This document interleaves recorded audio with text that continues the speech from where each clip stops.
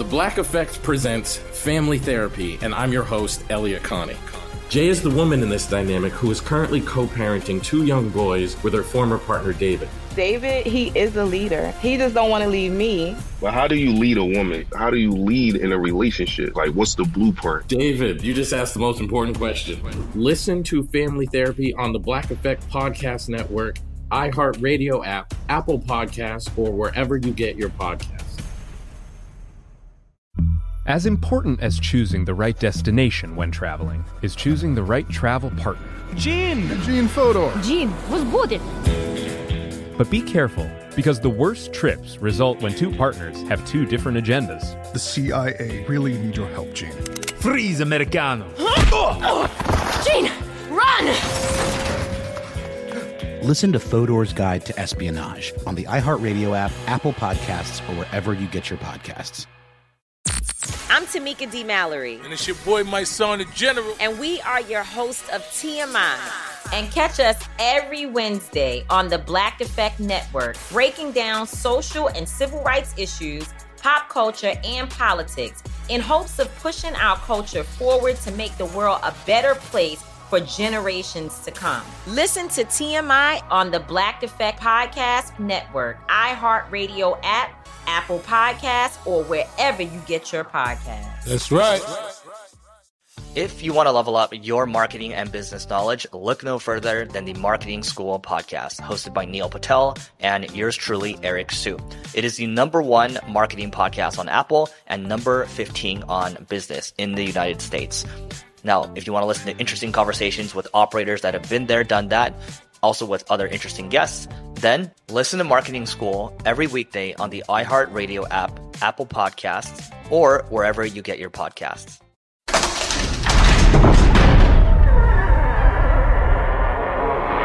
Hey, welcome to Stuff to Blow Your Mind. My name is Robert Lamb.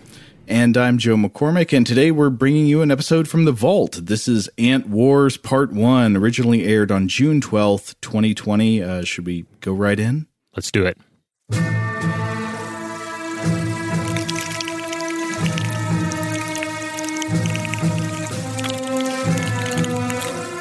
For years, the Trailhead Nest had been protected by a 10,000-member force. 15% of its adult members were soldiers.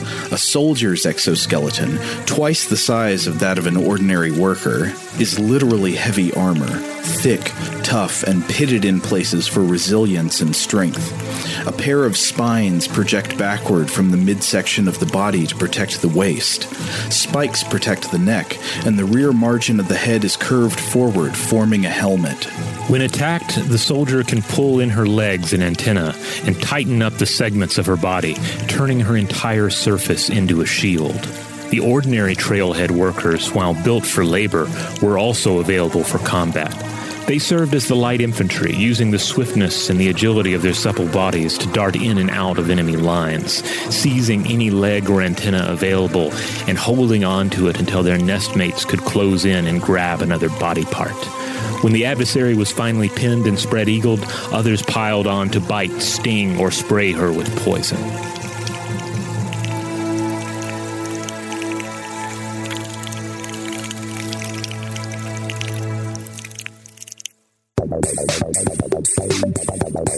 Welcome to Stuff to Blow Your Mind, a production of iHeartRadio.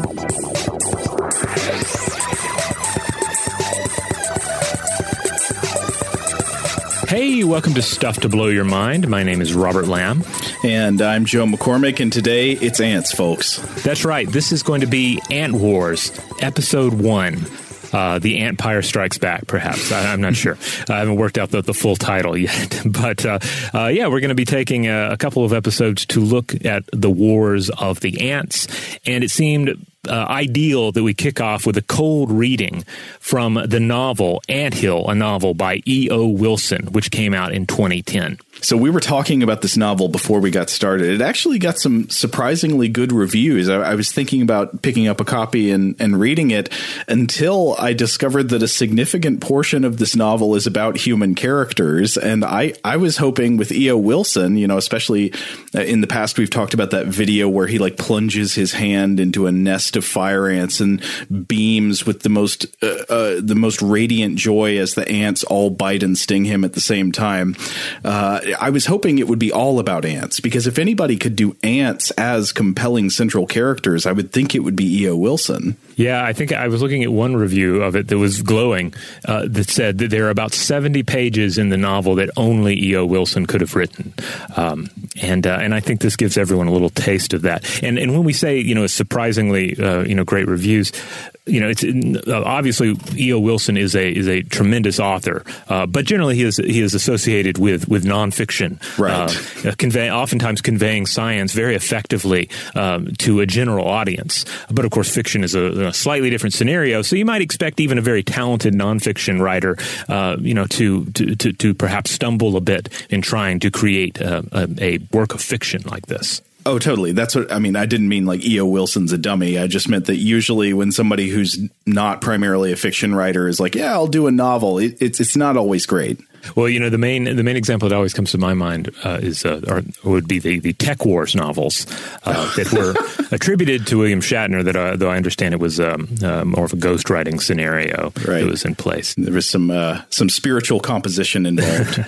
but I have to say, it was not the Tech Wars that inspired me to seek this topic out this week, but rather the Clone Wars, and also the miniature board gaming in general. So my son and I recently ordered a copy of Fantasy Flight's Star Wars Legion miniature game, which is a miniature war game in the tradition of things like, say, Warhammer 40,000, and then the older like Napoleonic war games of old, the kind of thing that has been the pastime of people such as H.G. Wells, who wrote essentially a rule book for such miniature gaming, and then was also a favorite pastime of Peter Cushing. Right. You recently shared this video with me where Cushing is painting his little figurines. I guess it's Napoleonic Wars or some similar temporal event where all these little uniformed figures, he's like posing them around barns and stuff that he's got on his floor. I think it was a video from the 1950s that was documenting this. It was 1950s. And yeah, he's really getting into it. He has a whole hobby set up. And then he's laying them out on the floor, getting them into position. Very, very historical based for sure. But yeah, just thinking about this sort of thing, thinking about miniature gaming in general, and thinking about the Clone Wars, where you have on one side a bunch of genetically identical warriors going up against armored robotic hordes.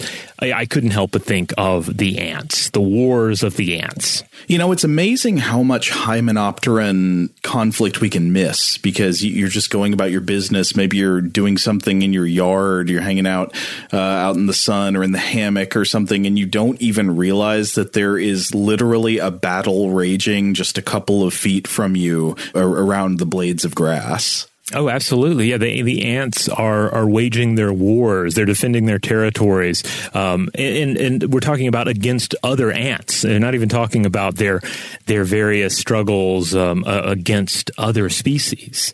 And it's everywhere. We tend not to even think about our ants unless they actually invade our homes. And then we get hot and bothered about it.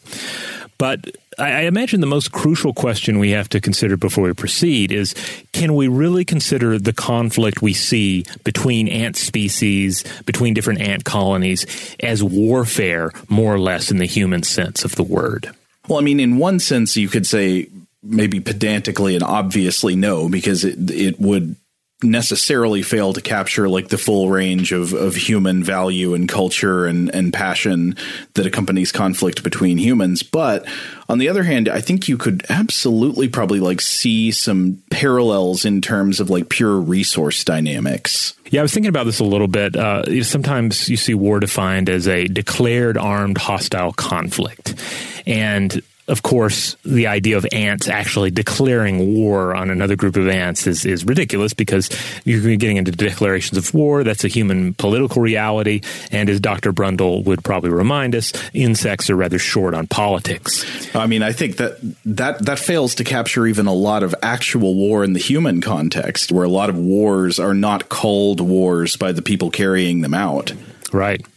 Another issue, too, is if we're talking about an armed hostile conflict, well, ants don't actually take up arms in the human sense. And of course, they don't have to, because ants have a number of biological weapons and chemical weapons at their disposal that make such tool use unnecessary. And of course, we'll be running through some examples of these bio weapons as we proceed through these episodes. However, we do tend to discuss these conflicts between ant colonies, between ant species, as being a form of war, something that we can think of as war. As zoologist and entomologist Sean O'Donnell pointed out on Serious Science, ants engage in, quote, direct aggressive interaction between ants of different colonies. They also engage in such conflict over resources. And as noted ant expert, author of The Human Swarm, tropical biologist Mark W. Moffat has put it, war is, quote, the concentrated engagement of group against group in which both sides risk wholesale destruction. So it's easy to look at other animals, perhaps, and say, well, cats don't wage war, dogs don't wage war. It would be, for instance, kind of ridiculous to say that lions are waging war against, say, an antelope, right? Yeah, I think that the analogy would really fall short there. But for the ant, however, it gets a little different. So Moffat contends that the case for ant warfare is fairly convincing. It's not simply a matter of applying the lens of human civilization to the behavior of animals. What they are doing, and we humans have done for thousands of years, are both endeavors that entail, quote, an astonishing array of tactical choices about methods of attack and strategic decisions about when and where to wage war. Now, the parallel there gets especially interesting because while humans would have to make tactical and strategic choices in organized conflict consciously, they'd have to use their brains, look at what's going on and try to judge. I think we would have to say that the ant carries out its campaigns almost entirely on instinct. The ant doesn't have strategic theories except what it naturally does by instinctive behavior. That's right. Yeah, they more or less simply do. And we'll get into some of the details of that here in a second. I want to throw in that Douglas J. Emlen, who wrote an excellent book several years ago titled Animal Weapons, he weighs in on this and says that, okay, for the most part, animals do not fight battles or wars. He says most of the animal conflict that we see in the wild, it's ultimately more of a duel, especially as far as intraspecies contests go. Like male fighting a male over a potential mate. But ants and termites are certainly examples of something that could be a standout, in which we do see this kind of large-scale war with high stakes for both sides. I was thinking a bit about this, too, that, even these other scenarios, lions versus antelopes and all, at best we could maybe think of that as a skirmish, right? But certainly not a war, certainly not a war of eradication. Yeah, I would say that the conflicts between most animals you see in nature are much more individual. They're less group-oriented. They're less organized. Though at the same time, that brings up an interesting question about what really counts as an individual when you're talking about something like a colony of ants. Mm-hmm. Because unlike, say, mammals or birds or something, ants are a situation where within the colony, it gets harder to make the case that the individual ant's body is a independent autonomous agent, and it might be better thought of as one organ of the actual individual, which is the overall colony. Yeah, I think a lot of it comes down to the fact that they are they're eusocial insects, and they're so connected that there is this sense of civilization to them. They are they're managing resources in some cases, such as the leafcutter ant. They are engaging in agriculture. There's this whole system that is there that makes the argument for ant warfare a lot more convincing than saying, well, this invasive species is waging a war on the native species. Yeah, it is out competing it for some resource, but it is not like this tight-knit unit. It is not a full-blown colony. Now, obviously, nothing humans do is going to be 100% comparable to something in the ant world, but the similarities are pretty startling. I want to read a quote from a wonderful 2011 Scientific American article titled Ants and the Art of War, and this is also by Mark W. Moffat. Quote, scientists have long known that certain kinds of ants and termites form tight-knit societies with members numbering in the millions, and that these insects engage in complex behaviors. Such practices include traffic control, public health efforts, crop domestication, and perhaps most intriguingly, warfare, the concentrated engagement of group against group in which both sides risk wholesale destruction. Indeed, in these respects and others, we modern humans more closely resemble ants than our closest living relatives, the apes, which live in far smaller societies. So the main similarity between us and the ants is that we organize ourselves more so than almost any other non-insect animal. Right. Now, biologically, of course, we're much larger vertebrates. We have impressive brains that have enabled us to achieve unequaled technological accomplishments, including but not limited to the production of 1954's Them and Bird-Eye Gordon's 1977 film Empire of the Ants. You don't see the ants themselves making films this good. That's true. Ant cinema is rather lacking, though. I don't know if I've seen this Bird-Eye Gordon movie or not. Of course, Bird-Eye Gordon has come up on the show several times. He's sort of aka Mr. Big. He's the king of the forced perspective effect where, you know, you take like a lizard and then you shoot it up close against a background and make it say that it's a dinosaur. Yeah, I have to say I haven't seen Empire of the Ants either. I mainly know it because it's referenced in a Warren Zevon song. But it's a 1977 release. That's pretty late in the Bird-Eye Gordon giant animal rampaging world, I would think. Last time I checked, Bird-Eye Gordon was still alive. I think he is. Oh, wow. Still going at it. Yes, he's 97 years old. All right, so obviously ants can't actually top that. You know, they don't have language, they don't have civilization in the sense that we do.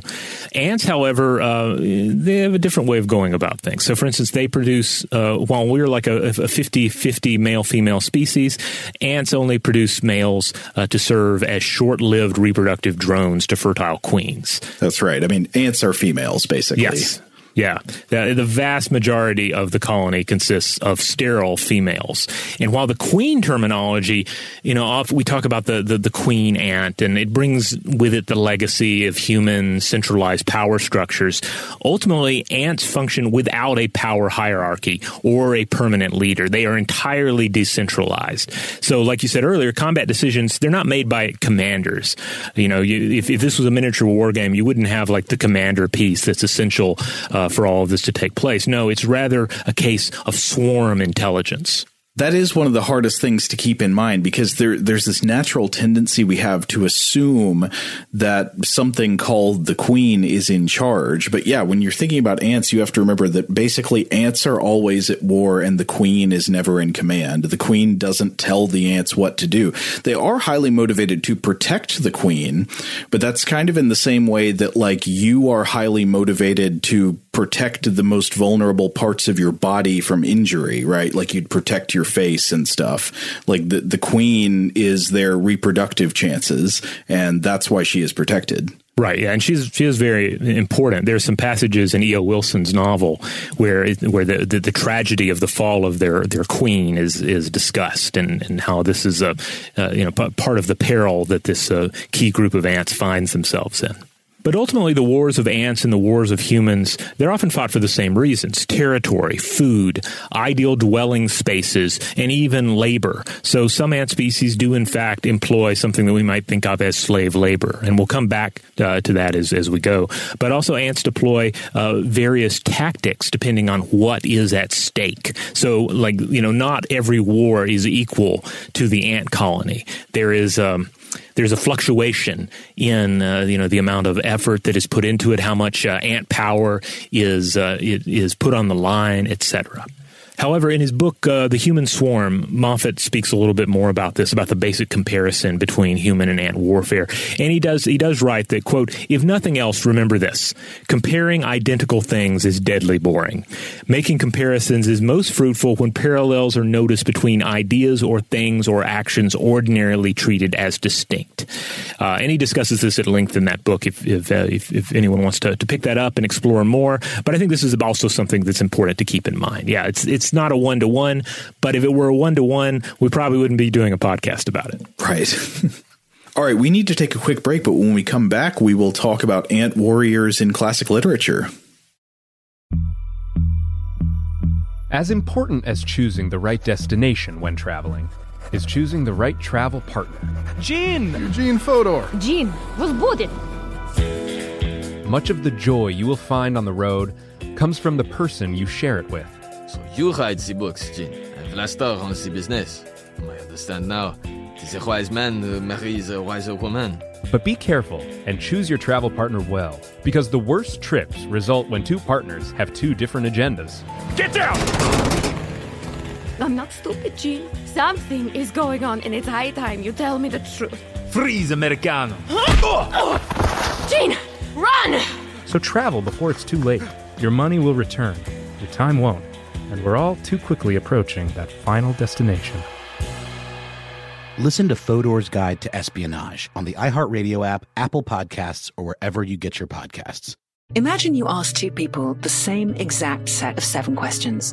I'm Minnie Driver, and this was the idea I set out to explore in my podcast, Mini Questions. This year, we bring a whole new group of guests to answer the same 7 questions, including actress and star of the mega-hit sitcom Friends, Courtney Cox. You can't go around it, so you just go through it. This is a roadblock. It's gonna catch you down the road. Go through it. Deal with it. Comedian, writer, and star of the series Catastrophe, Rob Delaney. I shouldn't feel guilty about my son's death. He died of a brain tumor. It's part of what happens when your kid dies. Intellectually, you'll understand that it's not your fault, but you'll still feel guilty. Alt-rock icon, Liz Phair. That personal disaster wrote Guyville. So everything comes out of a dead end. And many, many more. Join me on Season 3 of Mini Questions on the iHeartRadio app, Apple Podcasts, or wherever you get your favorite podcasts. 7 questions, limitless answers. Hey guys, I'm home. Everyone knows that it's Dad's job to be a bit of a joker. Sorry I'm late, everyone.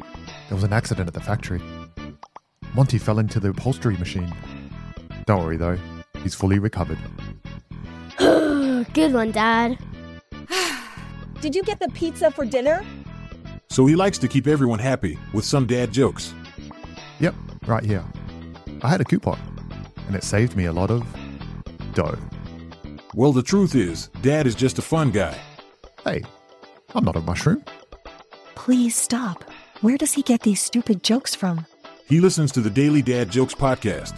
Oh, great. More dad jokes for me. We've delivered over 15,000 jokes to over 3 million listeners, and man, the postage fees are killing us. Listen to the Daily Dad Jokes podcast every day on the iHeartRadio app, Apple Podcasts, or wherever you get your podcasts.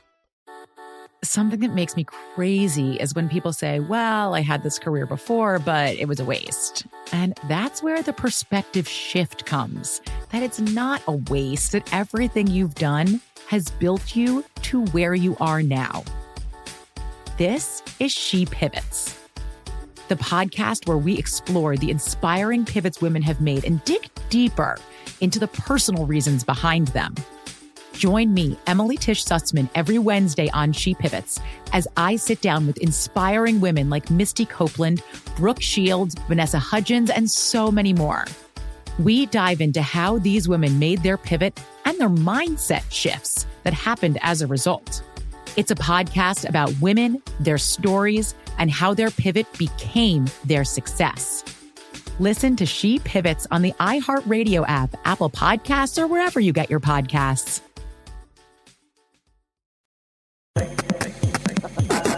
All right, we're back. So we spent the whole first portion of this episode talking about the idea of comparing ant warfare to human warfare, and to what extent it's fair, what extent it makes sense, and ultimately it's irrelevant because we still do it, and we've been doing it for a very long time.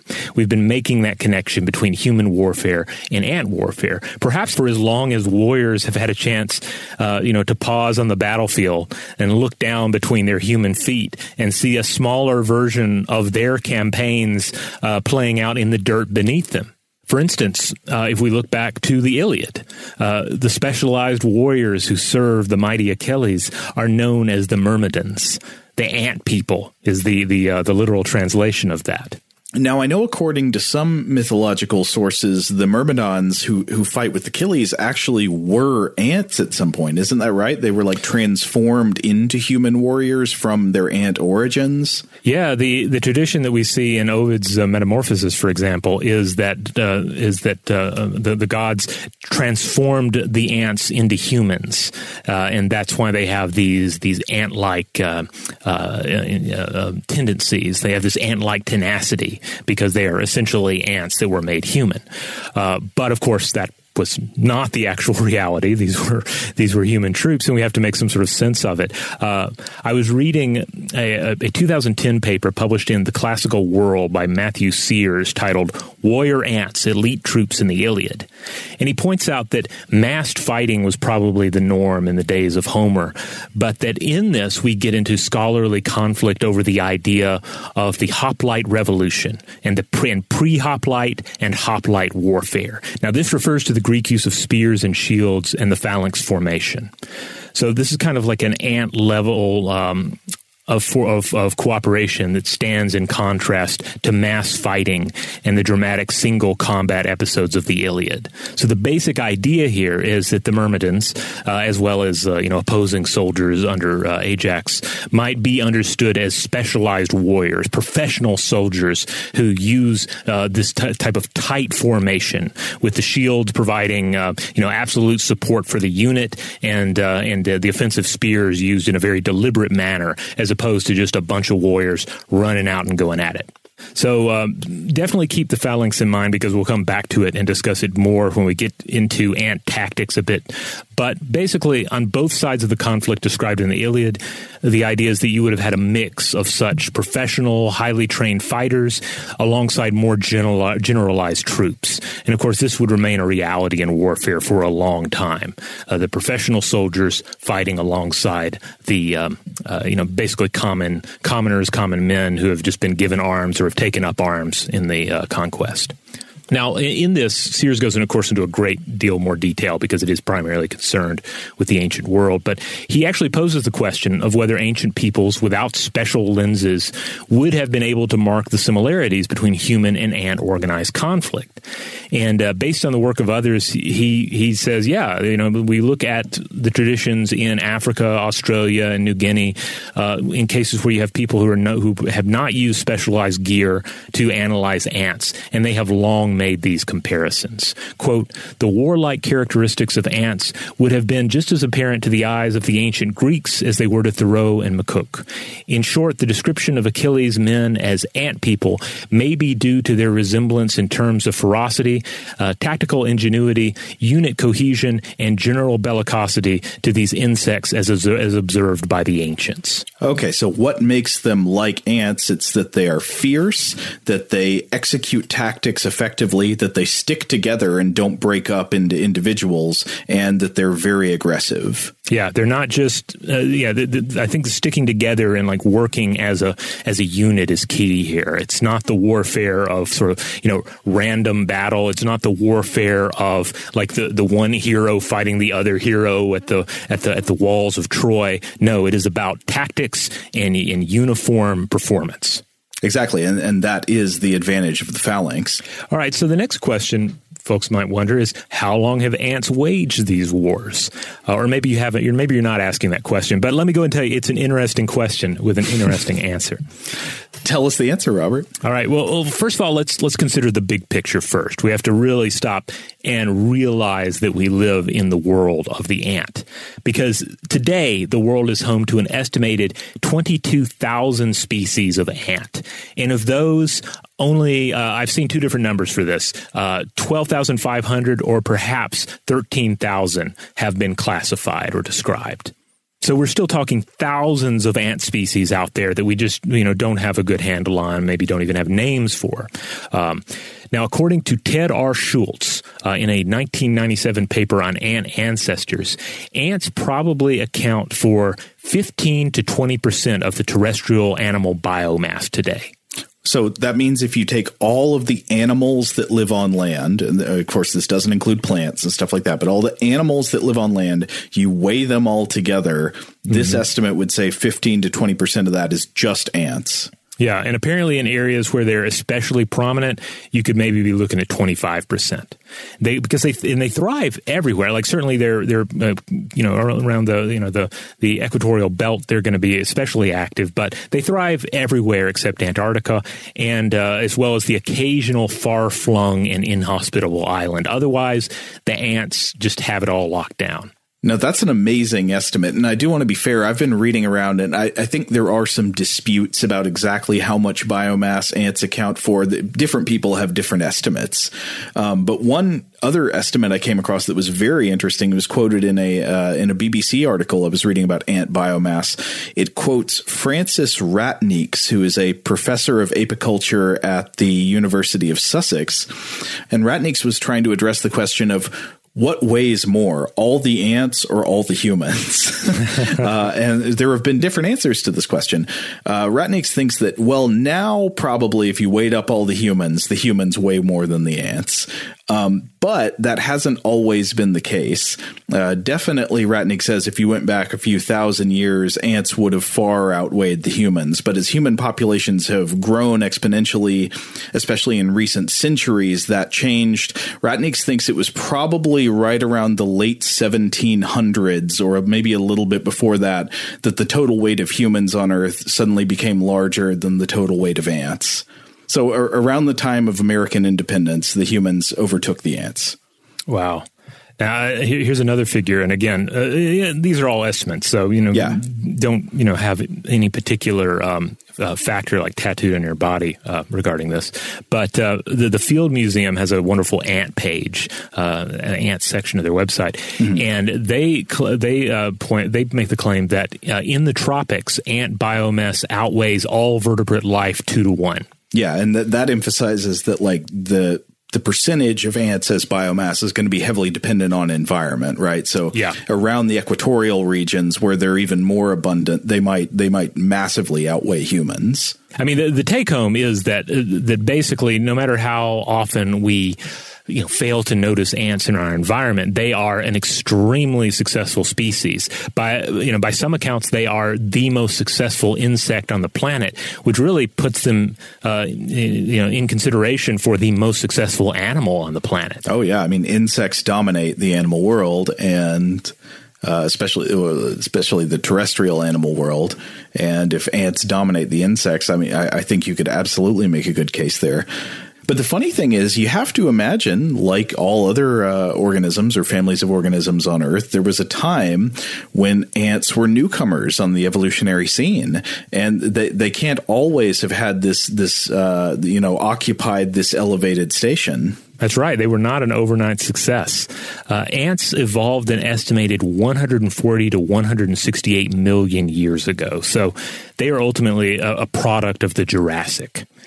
But yeah, they were not an instant hit. I was reading that, scientists consider that they were probably like a modest success at first, Ants were doing their thing, but they weren't just blowing up. Mm-hmm. But then something changed. Flowering and fruiting plants evolved an estimated 100 million years ago.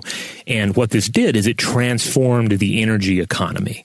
Insects insects progressively had an entirely new food source to adapt to, a whole slew of new food sources. And so they did. And ants, which were, again, probably just a modestly successful life form at best earlier, suddenly exploded, filling out these various niches in the ecosystem. They adapted to a host of evolutionary niches and then spread across the two supercontinents of Eurasia and Gondwana. I'm trying to imagine the scene of the first time some ants discovered a fallen fruit. What a sweet moment that would have been. It's almost like an ant Garden of Eden story. Yeah, and it's just basically like all levels of this new fruit flower economy. Like the ants are there to figure out how to make it work, and and of course steadily evolve into these various species that take advantage of it in various ways. Now, as Schultz points out, we don't have much evidence of ants from the first half of their existence. Not until the mid-Cretaceous do we see their fossil remains. But the evidence we have is pretty incredible. In 1966, E.O. Wilson and others identified the fossil remains of a Cretaceous ant species that was trapped in amber from 92 million years ago. But then there have been some more recent exciting findings. Ancient Burmese amber from Myanmar gives us even older evidence. I was reading about a 2016 study from Rutgers that was, at the time of that study, dated to 99 million years ago. And according to Philip Barden of the Insect and Evolution Lab and Jessica L. Ware of the Department of Biological Sciences at Rutgers University, Newark, what the contents of this chunk of amber show us is a frozen act of ant warfare. Oh, I see it. They're in a tangle. Yeah, it's two ants battling it out, duking it out, trapped forever in this droplet of amber. Well, I'm imagining a scene where the scientists from Jurassic Park drill into this amber and they use it to clone dangerous Jurassic fruit. Right? They get the stomach content. I don't know if that joke connected. Oh, okay, whatever.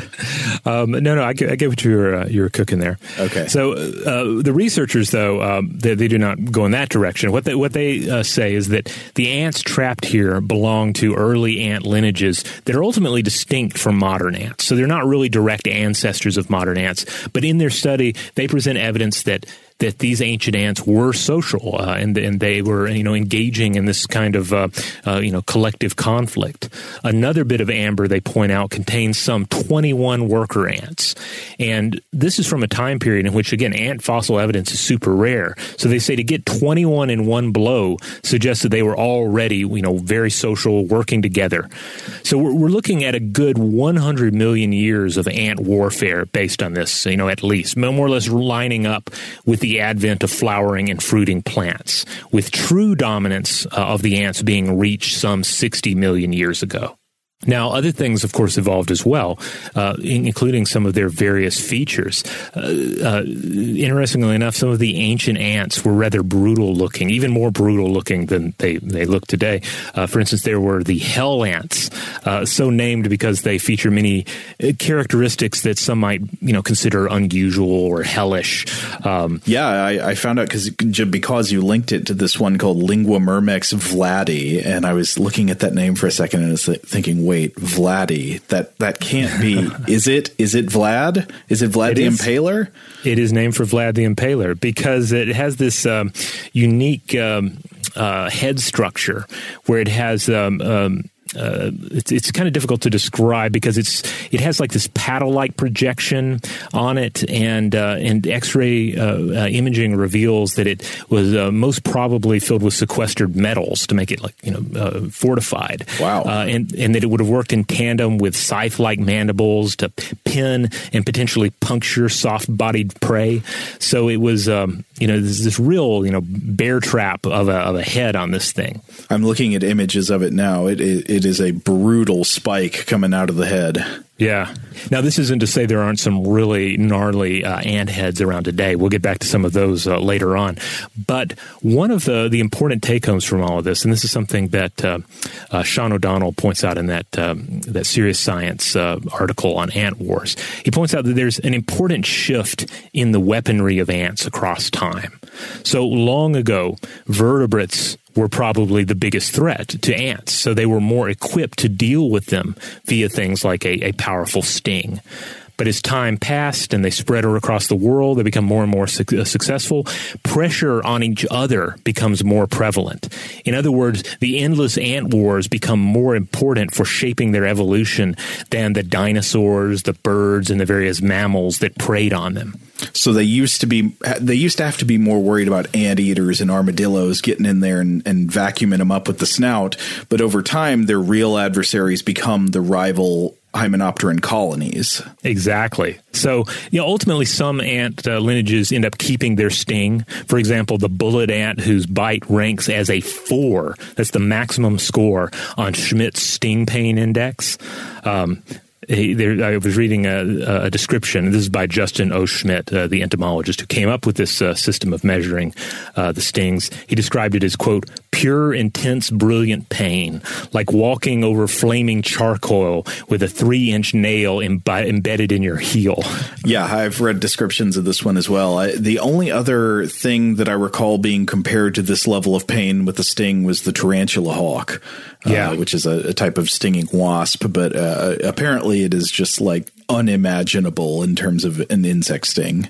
So that's an example of ants that have kept their impressive bioweapon. But others lost it entirely. And in some cases, these systems adapted into chemical weapon systems to be used against other ants. And we'll discuss those later on in this look at ant warfare, because it ends up taking a different form, because ultimately you're trying to solve different problems at different scales with different enemies. Okay, looks like it's time for us to take a break, but we'll be right back with more. As important as choosing the right destination when traveling is choosing the right travel partner. Eugene Fodor. Gene, возбудит. Much of the joy you will find on the road comes from the person you share it with. So you write the books, Gene, and Vlastar runs the business. I understand now. The wise man marries a wiser woman. But be careful and choose your travel partner well, because the worst trips result when two partners have two different agendas. Get down! I'm not stupid, Gene. Something is going on, and it's high time you tell me the truth. Freeze, Americano! Gene, run! So travel before it's too late. Your money will return, your time won't, and we're all too quickly approaching that final destination. Listen to Fodor's Guide to Espionage on the iHeartRadio app, Apple Podcasts, or wherever you get your podcasts. Imagine you ask two people the same exact set of 7 questions.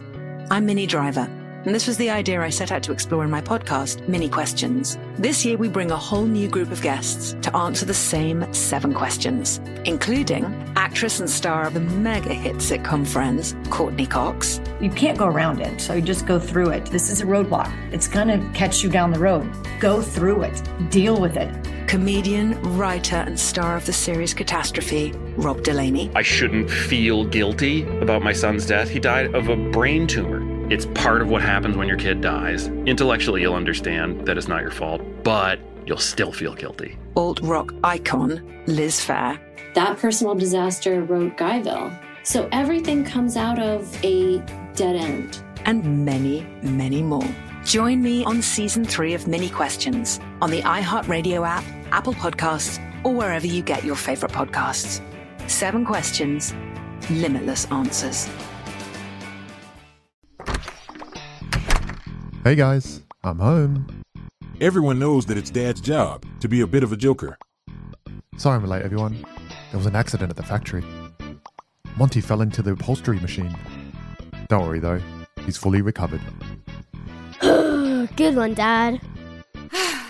Did you get the pizza for dinner? So he likes to keep everyone happy with some dad jokes.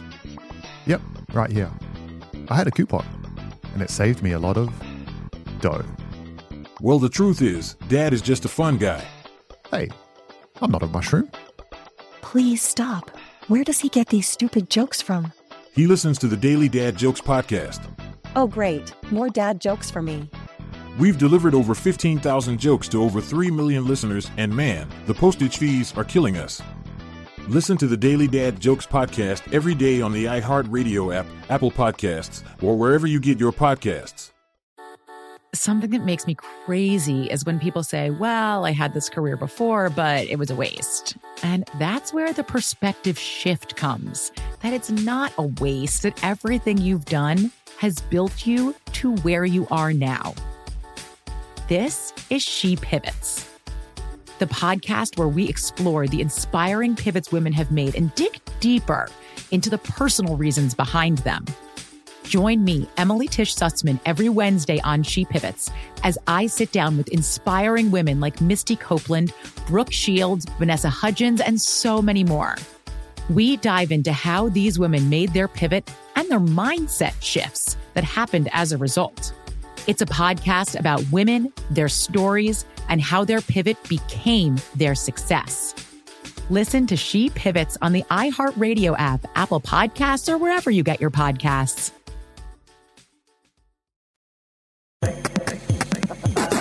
All right, we're back.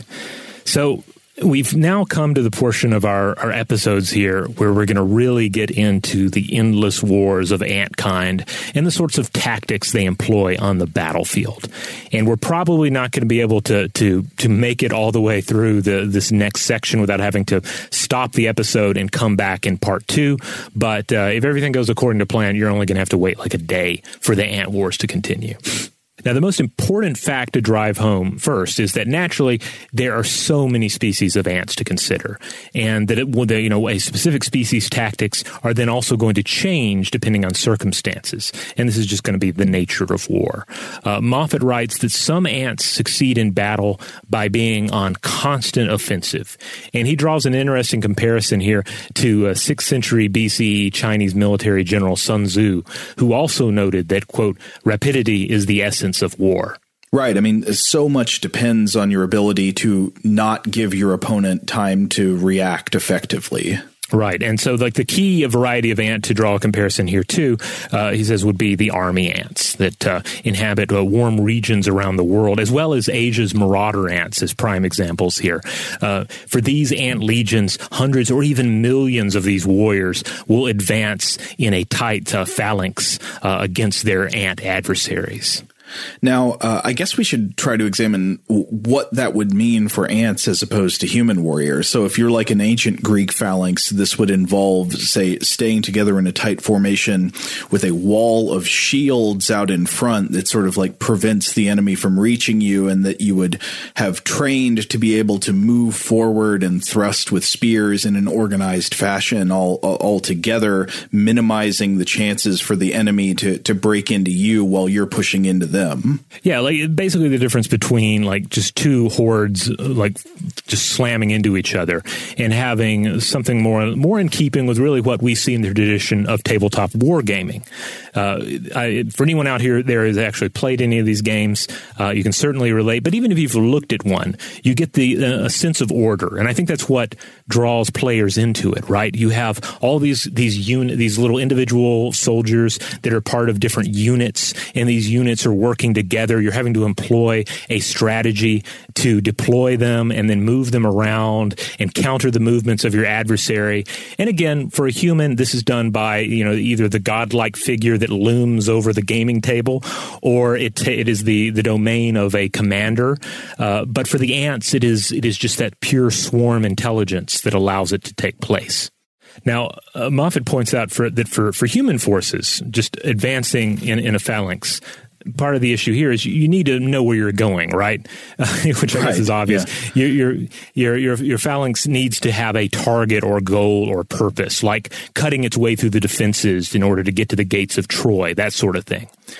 But some ants, however, just kind of stick to this roving phalanx tactic, just a roving, decimating horde that brings to mind, I'd say, like the Tyranid army from Warhammer 40,000 might be an example of this, or various sort of alien bio adversaries in science fiction, where it's just this massive horde that's working in unity, and it's difficult to stop, right? However, human forces tend not to go this route. They tend to depend on scouts as well to determine where to apply that offensive pressure, where to send your phalanx.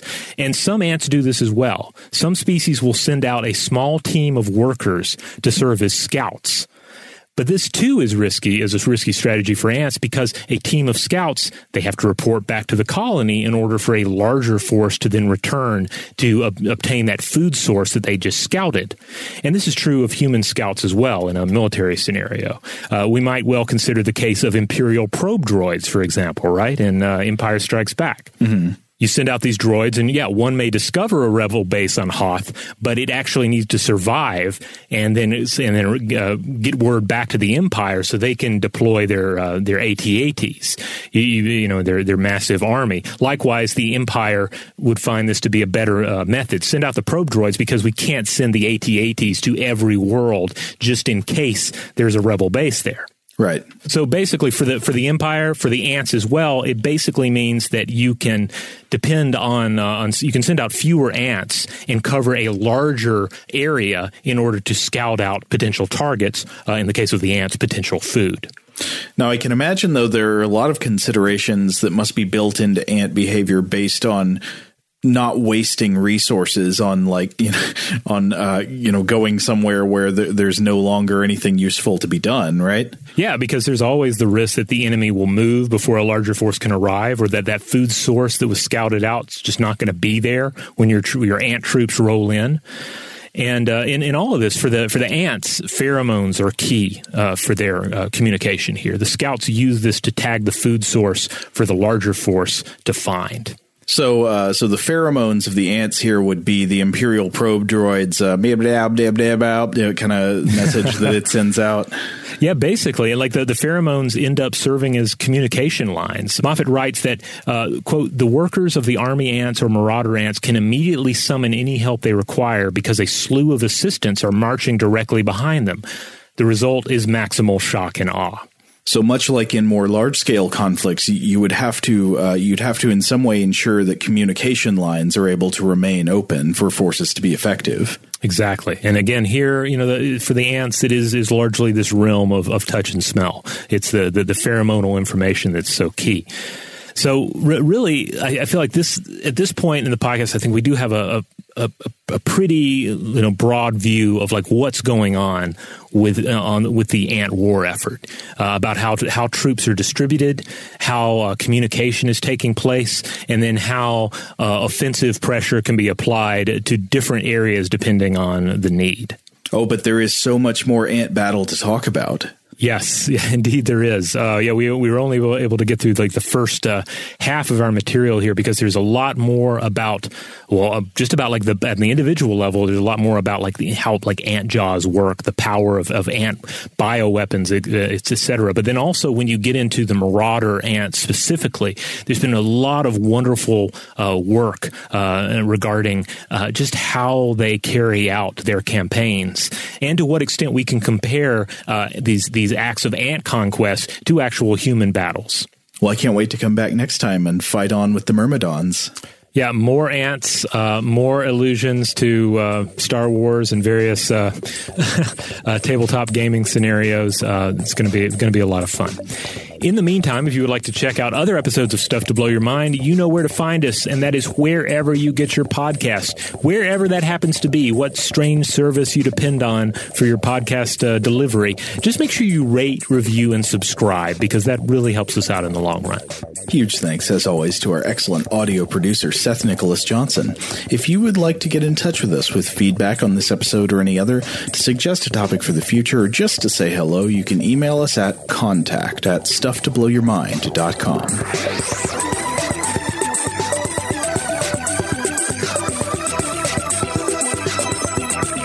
Stuff to Blow Your Mind is a production of iHeartRadio. For more podcasts from iHeartRadio, visit the iHeartRadio app, Apple Podcasts, or wherever you listen to your favorite shows.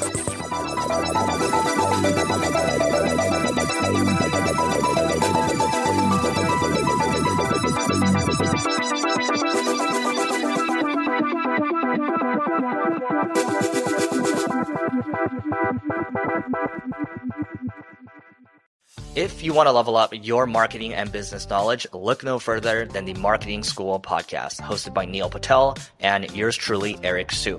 It is the #1 marketing podcast on Apple and number 15 on business in the United States. Now, if you want to listen to interesting conversations with operators that have been there, done that, also with other interesting guests, then listen to Marketing School every weekday on the iHeartRadio app, Apple Podcasts, or wherever you get your podcasts. As important as choosing the right destination when traveling is choosing the right travel partner. Gene Fodor. Gene, was good. But be careful, because the worst trips result when two partners have two different agendas. The CIA really need your help, Gene. Freeze, Americano. Gene, run! Listen to Fodor's Guide to Espionage on the iHeartRadio app, Apple Podcasts, or wherever you get your podcasts. The Black Effect presents Family Therapy, and I'm your host, Elliot Connie. Jay is the woman in this dynamic who is currently co-parenting 2 young boys with her former partner, David. David, he is a leader. He just don't want to leave me. But how do you lead a woman? How do you lead in a relationship? Like, what's the blueprint? David, you just asked the most important question. Listen to Family Therapy on the Black Effect Podcast Network, iHeartRadio app, Apple Podcasts, or wherever you get your podcasts. I'm Tamika D. Mallory. And it's your boy, my son, the General. And we are your hosts of TMI. And catch us every Wednesday on the Black Effect Network, breaking down social and civil rights issues, pop culture, and politics in hopes of pushing our culture forward to make the world a better place for generations to come. Listen to TMI on the Black Effect Podcast Network, iHeartRadio app, Apple Podcasts, or wherever you get your podcasts. That's right.